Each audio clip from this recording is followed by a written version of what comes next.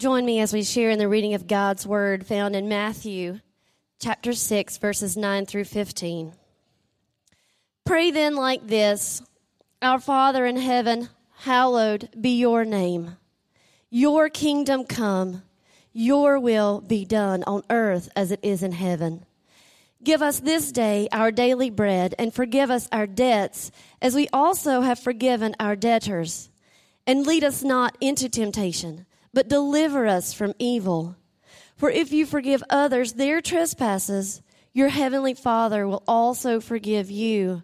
But if you do not forgive others their trespasses, neither will your Father forgive your trespasses. This is the word of the Lord. And all God's people say, Amen. Amen. Hallelujah. What a remarkable time of singing God's praises together this morning. We continue in this series called When You Pray. And this morning we come to the all-familiar Lord's Prayer, right? The all-familiar Lord's Prayer. As a matter of fact, I think it is so familiar to us that to consider this prayer in any other translation other than the King James just seems to be weird, doesn't it? So you're accustomed to praying this prayer. Why don't we begin the sermon by doing that? So let's join together the Lord's Prayer. You'll see it on the screen in case you don't know it. My guess is that most of you do. Are you ready? Let's go. Our Father,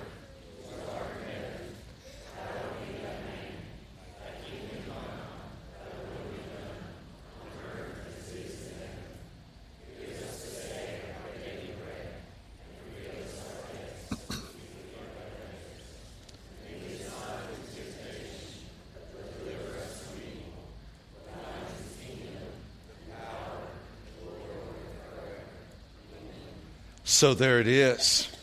So there are two things that come to my mind, two stories around the Lord's Prayer that come to my mind. One was just last week. I was at a funeral, and it was at Methodist Church where this prayer is prayed, I presume, every Sunday when they worship. And there was a choir sitting up there. Don't know who this woman was, but it was time for the Lord's Prayer. And so she's praying the Lord's Prayer as we all are together, and she is nowhere nearby. Like she is just looking around. It's obvious it's not registering with her what she indeed is saying. She's just used to saying it so many times. And then I remember a story. This was several years ago in Trent, our son's life. He was asked to be a ball boy for the high school football team. And I think he was in maybe late elementary school. And so I dropped him off for a game, and I went to pick him up from this game. And this was his first game serving as a ball boy for the high school football team. And so I said, well, Trent, how was it? He said, well, Dad, at the end, after the game was over, we met in the middle of the field, and they all prayed the Lord's Prayer. And I said, well, that's good. He said, but I don't think they really meant it. And I said, why? He said, you should have heard the words they said before they prayed that prayer. And so there was some disconnect in my elementary school kid's mind with the words said prior to the praying of the Lord's Prayer. So I know it is my job as a preacher today to kind of rescue us from the familiarity of this prayer. Because we have so memorized it through the years, and it's become memorized that I'm afraid we have memorized it without internalizing it. And this morning the goal is to internalize it as you have already memorized it. Luke 11 also gives account of the Lord's Prayer, and Jesus was praying in a certain place, and when he finished, one of his disciples said to him, Lord, teach us to pray, as John taught his disciples. And he said to them, when you pray, and the Lord's Prayer resulted.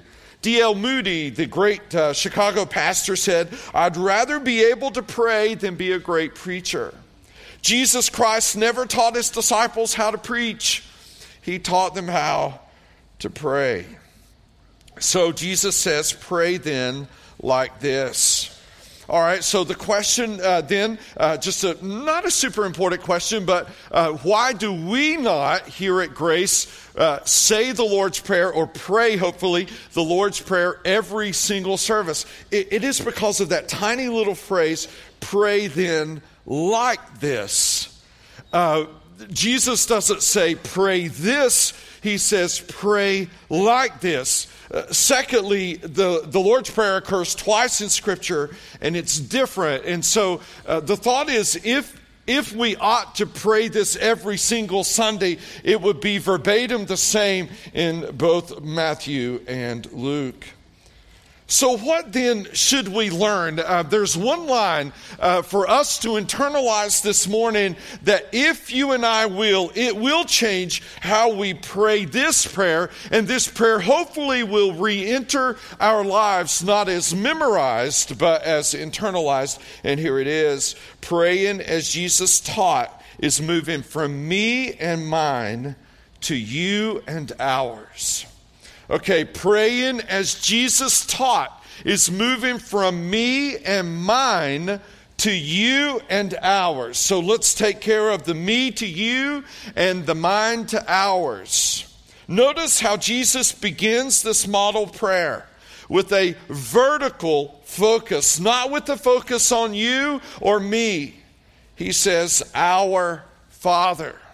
Now, Jews of this period would never or would seldom refer to God as Father. They would use titles like Sovereign Lord or King of the Universe. And I shared this verse with you last week, and it bears repeating today. Romans 8:15. For you did not receive the spirit of slavery to fall back into fear, but you have received the Spirit, capital S, of adoption as sons, by whom we cry, Abba, Father. Though you did not fully understand it, when you came to God by faith in Christ, the Spirit, capital S, came to live in you and change your spirit, little s, to one that seeks God and cries out to Him as indeed the Father of your life, your dad. Jesus, in talking more about this in Luke 11, says, what father among you, if his son asks for a fish, will instead of a fish give him a serpent? For if he asks for an egg, will he give him a scorpion? All right, so that's a little hard for us to identify with. Why? I wonder how many of you have kids who wake up in the morning saying, Daddy, give me a fish. Right? There's not many kids want a fish. Or, where's my egg? Right? All right, so maybe it's Krispy Kreme. I don't know. Mr. Bob's. Whatever. If your kid asks for it, will you indeed give them something that could hurt them? Right? The fish is good. The serpent isn't. The egg is good. The scorpion isn't. If you then, this is a lesser to greater argument, who are evil know how to give good gifts to your children, how much more will the Heavenly Father give the Holy Spirit to those who ask them? Who is this Holy Spirit? He is the Holy Spirit who sends word into your heart saying, call him Dad. That's who he is. Jesus says we pray, our Father. Jeff Newton tells the story. He says, my 4-year-old son Jonathan was sitting in church, and in Newton's church they say the Lord's Prayer every single Sunday. And he was trying to get it. And he said, I leaned in and I listened to him say this, our Father who art in heaven, I know you know my name. That's really what Jesus is saying, isn't it? You're praying to a father, and every good father knows his kids' names. Every good father knows his kids' names. Now, this father is where? In where? Heaven. All right, so I'm going to give you again, because it's worth repeating, Ecclesiastes 5:1-3. Guard your steps when you go to the house of God. To draw near to listen is better than to offer the sacrifice of fools, for they do not know that they are doing evil. Be not rash with your mouth, nor let your heart be hasty to utter a word before God. Why? For God is in heaven, and you are on earth. Therefore let your words be few. For a dream comes with much business, and a fool's voice with many words. All right, so God is in heaven, we are on earth. Jesus says, start out praying. He is your Father, but He is your Father in a very exalted place. He is in heaven, you are on earth. You see through a tiny little window of life. He sees all of life from beginning to the end. This week I saw this evidence. I show up at the hospital when D. Googe is there, and he's fallen. Don't know exactly why he's fallen, but he's hit his head. He's on blood thinners. He's got to have emergency surgery. And so Janet is there with the rest of the family. And so I go up to see Mark's dad. I come down to see Janet, and I love what Janet said. I said, Janet, how are you doing? She said, I'm doing fine. She said, I just reminded myself that God knew all of this. He's already experienced everything I'm going through. He's walking with me right now through this. There is no part of this that has caught God by surprise. What is Janet saying? Our God is where, church? He's in heaven. I am where? On earth. I cannot forget that. As I pray to God, as I go through my circumstances, as I battle my battles, I cannot forget that there is a God who is highly exalted in heaven. Now there are 3 requests. Here they are. Hallowed be your name, your kingdom come, your will be done. I'll deal with those 3. These are all vertical requests. So far, there is no part of this prayer that has said me or my. Have you gotten that? Oh my goodness, is this not so different from how we pray? Even how we use this prayer, right? Why do ball teams pray this prayer? Oh God, give us good, let us win tonight. Oh God, it's a token prayer, right? It's the rabbit's foot. That's what it is. If you travel to Senegal on a mission trip, they put cowtails on the end of their buses to make sure that they have traveling mercies. They hang things over the bus driver has a number of things hanging over him. This prayer has really become that. But actually, there are 3 requests that are vertical. Hallowed be your name. What does that mean? It means, God, may your name be kept holy. How is God's name kept holy? By our attitude and our actions.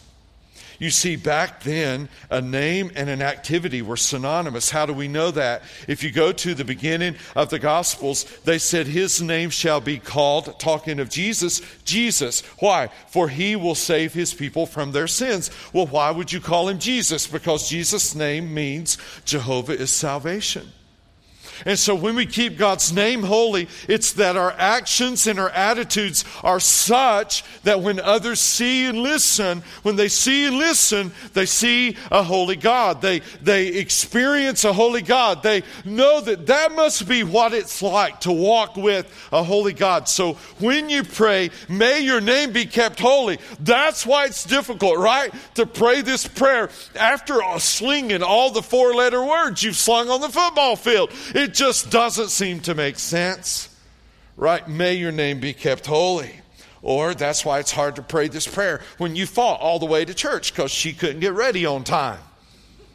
And you argued all the way, and then you get here, right? You've done this as a family. It's just been bickering and fighting, and the kids, they couldn't get their act together. And so you roll again late. And when you do, everybody's angry. Everybody stands up. Our Father who art in heaven, hallowed be thy name.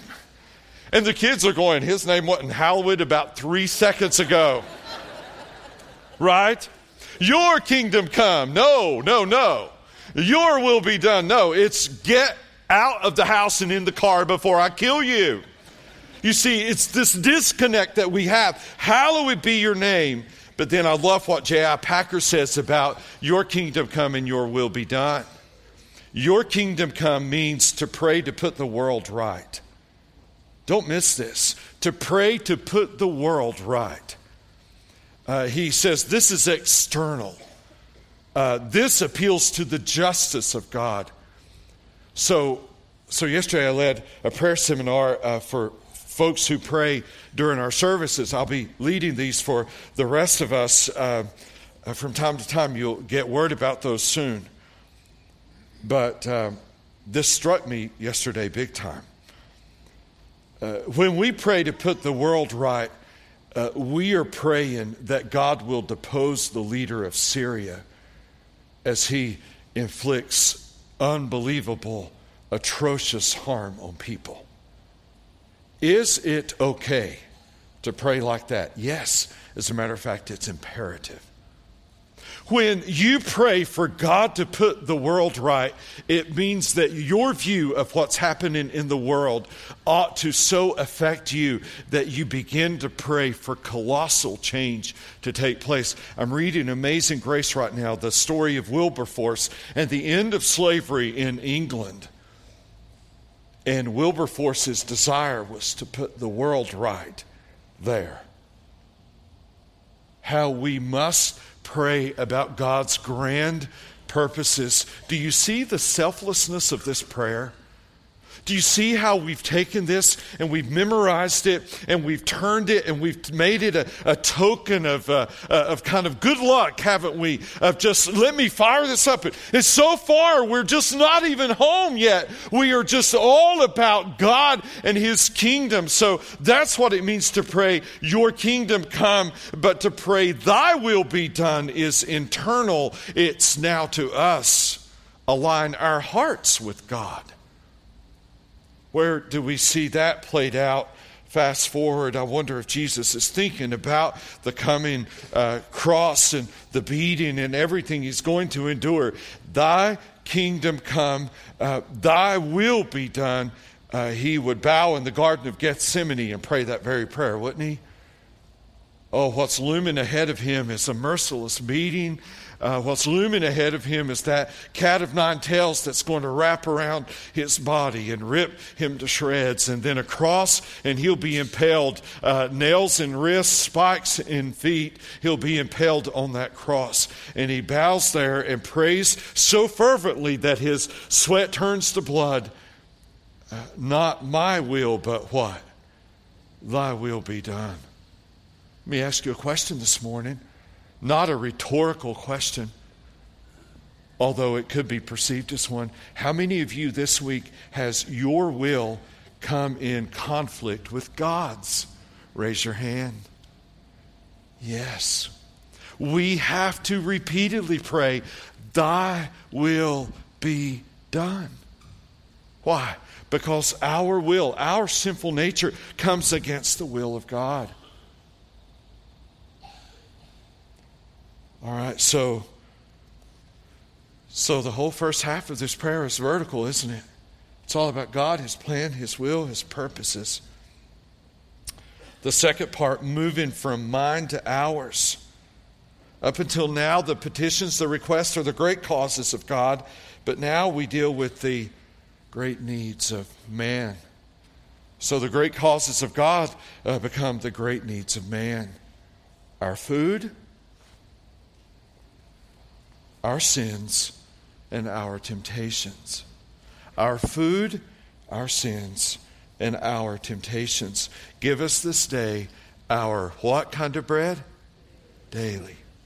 Well, what does that mean? In Jesus' day, there were several groups of people, but the largest group, and the one he seemed to spend the most time with, called the Amorettes. They were common people. They were day laborers. So what does that mean? All right, so most likely every one of you has a job in this room. Maybe not all of you. Some of you may work for a temp agency where literally they call you every single day and say, you have a job today here. But in Jesus' day, you didn't get a weekly paycheck. For most people, they would show up and hope that the farmer who owned the vineyard needed them that day. So they would show up and they would wait, and that farmer would say, yes, I need you. And the farmer would then hire the person for the day. And once the person went to work for the day, they'd work and they got paid at 6 p.m. at the end of that day. And they lived their lives every day. And at 6 p.m., they went and bought bread and food for the next day. That's what they did. That was their existence. Every single day. Show up. Hope there's work. Get paid. There's no bank account. There's no debit card. There's no stash to draw from. There's not a savings account anywhere unless you're a wealthy landowner. Hope to get work for that day. Show up, get work, and then buy food that your family will eat the next day while you're working. So when this says, give us this day our daily bread, he's saying to them, number one, I understand your plight. How could Jesus get this? He came to his own, but his own did not receive him. He said, the foxes have holes, the birds have nests, but the Son of Man, speaking of himself, I don't even have a place to lay my head down. When he went to pay his taxes, oh, that we were this good at fishing. He cast out, caught a fish, got a coin out of its mouth, and took it and paid his taxes. When they got hungry, he took a fisherman's lunch and took that lunch and turned it into enough to feed 5,000 plus all the women and children. This was how Jesus lived. Well, is this new? No. Go all the way back to Exodus 16:4. Notice this, don't miss this. Then the Lord said to Moses, behold, I'm about to rain bread from heaven for you. Wow, wouldn't that be good? Our family went out to dinner last night, and they brought the bread, and then we began talking about our favorite bread at restaurants. Right? Our favorite bread. Different restaurants have different bread they bring before you eat. So what if you went out and it was raining those brown, chewy croutons from Ruby Tuesdays? Those things are so good, right? You go there to eat a healthy salad and blow it at the end of the line with those things. So he said, I'm about to rain bread from heaven for you, and the people shall go out and gather how long? How much? How much, class? How much? A day's portion every day. A day's portion every day, that I may test them whether they will walk in my law or not. What's the test? Don't miss this. What's the test? Will you depend on God one day at a time? That's the test. Give us this day our daily bread. The writer of Lamentations in all of chapter 3 has been just woes, and God, why have you allowed this? And why have you done this? And God, why is this so bad? And why am I so disturbed? And why is all of this happening? And then he gets to 21. But this I call to mind. In the middle of all the woes and the difficulties and the pains and the struggles, and therefore I have hope. The steadfast love of the Lord never ceases. His mercies never come to an end. They are new every what, church? Morning. They are new every morning. Great is your faithfulness. The Lord is my portion, says my soul. Therefore I will hope in him. You say, Jerry, what does that look like? This, I am convinced, means that every day, please hang with me on this. Every day, God deposits into the bank account of your life enough mercies for that day. All right, enough mercies for that day. Whatever that day may bring, God deposits into the bank account of your life enough mercies for that day. And do you know what he wants you to do? Swipe the debit card as often as you need to. Withdraw every one of those mercies. Why? Because at the end of the day, you don't carry over the balance. Because come tomorrow, do you know what he's doing into the bank account of your life? Depositing more mercies for a new day. And do you know what he wants you to do the next day? Swipe the debit card. Every single time you need new mercies, go after them, go get them, go to him often and early and late and in the middle of the day. Why? Because there's enough in your account. You say, how do you know?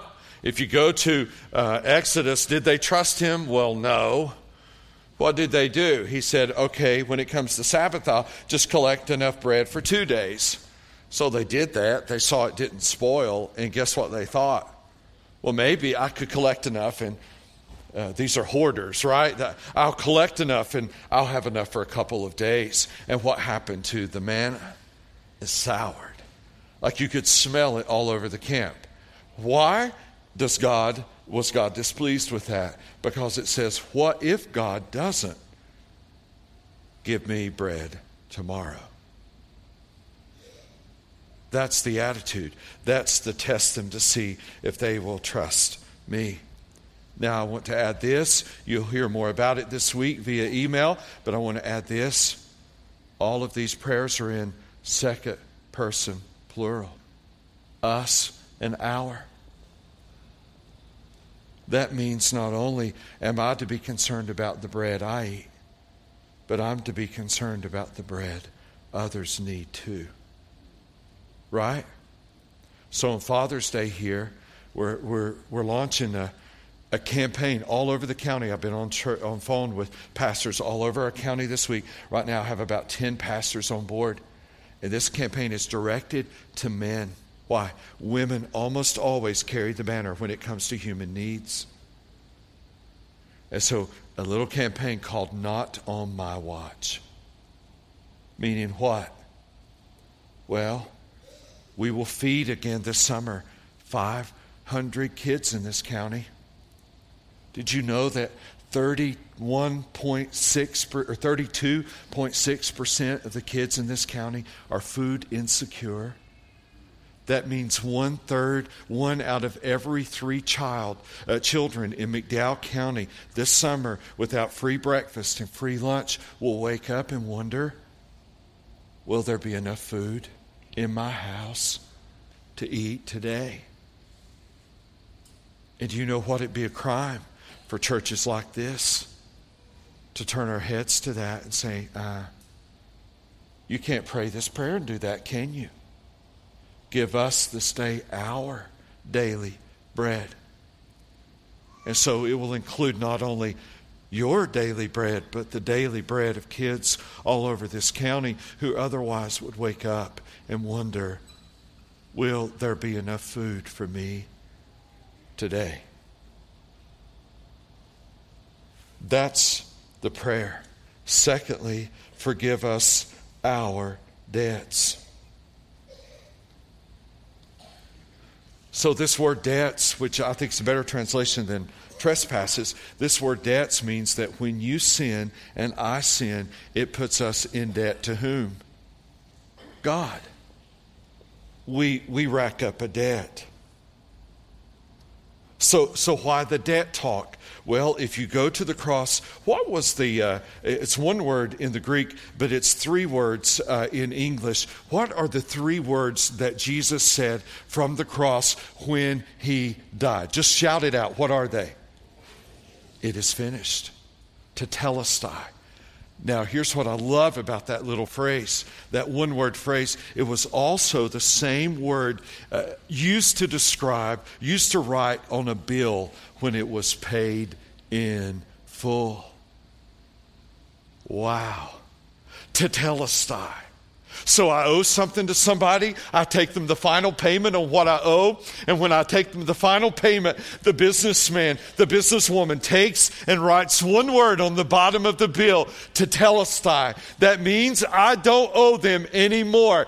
It is finished. So why would Jesus use such a technical term? Why would he do that? Well, there's a songwriter who got this, and I'm going to give you the background of this song. And it's going to make you smile from now on every time you sing it.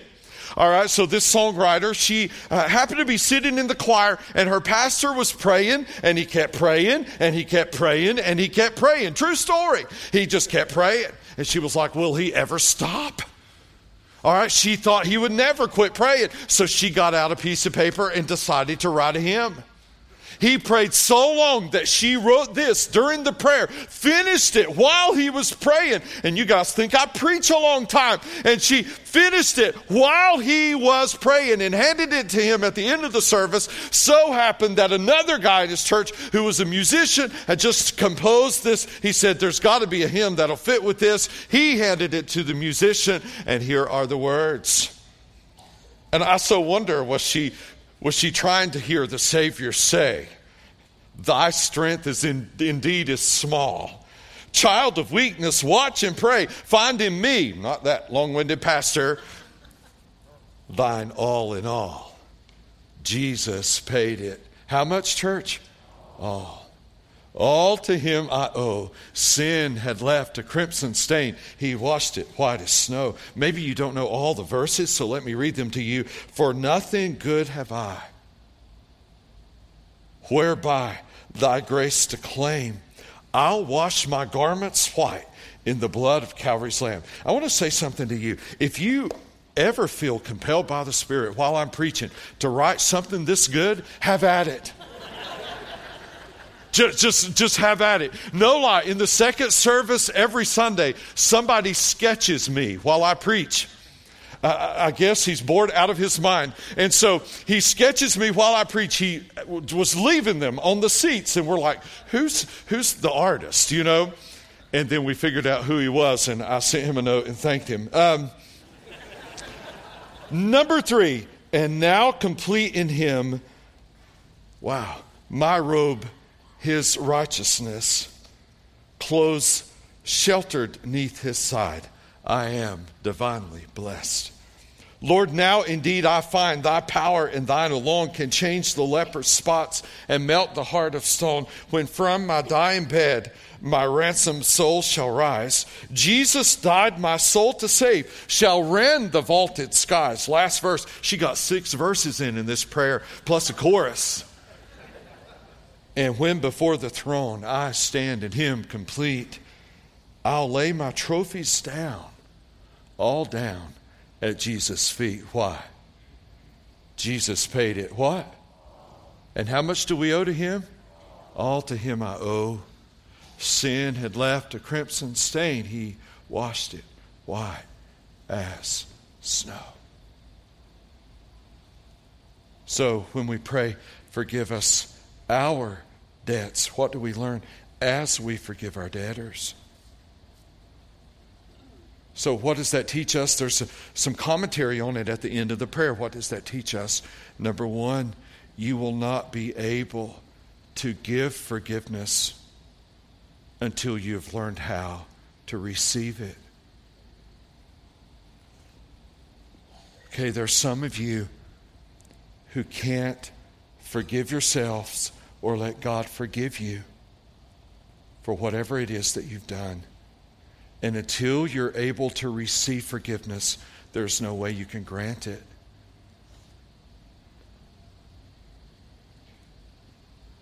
You just can't give what you don't have. And so if you don't forgive others, it shows you haven't been what? Forgiven. And then there's the final, probably most confusing part of the prayer. Lead us not into temptation. So many people have wrestled with this. James is clear to teach us that God tempts no one. And so if God doesn't tempt anyone, why would we need to pray a prayer that says, do not lead us into temptation? Well, what does it mean? I did some digging, read a stack of books just on this phrase this week, just sections of the book. And this is what I learned. That the prayer could very much be said like this: cause us not to be led into temptation. So this acknowledges the reality of temptation, the lure of temptation, but the power of Christ to cause us to go another direction. So you know what your weaknesses are, right? And since you know your weaknesses, you are to pray to God in light of your weaknesses that you will not be led into temptation. So God, when temptation rears its ugly head, would you instead lead me this way or lead me in another way? This is really kind of different than we have a tendency as human beings to think of temptation, right? If you want to get strong, what do? You lift more weight. Like you suffer more, you endure more. So I used to have a black lab. Hayden was his name. Great dog. All right, just best dog, sorry Hannah and Trent, we have ever owned. All right, much better than the ones we own now. That's what I'm trying to say. So Hayden was super smart, and I, being the nerd that I was a single guy when I first had Hayden. I got a book, right? If you want to know how to do something, you read it if you're like me. So I bought a book on how to train a dog. And when he turned 6 months, I started just by the book. This is how to train a dog. Teaching him to heel, teaching him to sit, teaching him to stay, teaching him to come to me, etc. And Hayden, being a black lab, being so smart, got every bit of it. I mean, every bit of it, to the point that if I walked and Hayden was beside me and I said heel, he would not get in front of my right foot. He just wouldn't do it. And when I stopped, he would just sit down and look at me like, what's next? So how did I teach him to stay? It was cruel, all right? I got a piece of meat, and he loved some meat. And I started with that piece of meat, and I put it over a little ways, and I said, and Hayden's first instinct is to do what? Lunge, right? Get the piece of meat, and I would say, stay, right? And I would back up toward the piece of meat and say, stay. And he wouldn't move toward me, and his mouth would just start to water. And he's looking at me like, you're so mean to me. Give me that. And then I would say, okay, and he would just lunge toward it. That's how I trained him to do it. So much so that I got him to where I could literally put the piece of meat on his nose. And I would say, no. And he would sit there with that piece of meat on his nose, and he's just salivating like, you're so mean to me. And then I would say, okay, and he'd pop it up and grab it in his mouth. It was so cool. And I loved that dog. Really, I did. But that isn't how God strengthens us against sin. Not at all. And if some of you are thinking, I can dance close to the edge of the cliff, or I can resist this temptation. So who in the world in here thinks that? Teenagers. Teenagers, young people, you think, no, I'll never do that. I'll never do that. I'll never smoke pot. I'll never do that. But I'll hang out with people who do, and it will be okay. I'll never go down that road. It's like me thinking that as soon as I walk away from Hayden, you see, the desire is not in him. The command is in me. And if there's a piece of meat lying out and I'm nowhere to be found, what's he going to do? He's going to eat it. God doesn't do that. God steers us away. Some of you need to say, God, get me out of where I am. But not only do you pray for yourself, you pray for others, your family, your kids, your life group. I'll close with this tiny little poem, but it's so very fitting. It says, you cannot pray the Lord's Prayer and even once say I. You cannot pray the Lord's Prayer and even once say my. Nor can you pray the Lord's Prayer and not pray for one another. And when you ask for daily bread, you must include your brother. For others are included in each and every plea from the beginning to the end of it. It doesn't once say me. All right, so here's what I want you to do. I just want you to look around you right now. Just look around. People you may or may not know sitting around you.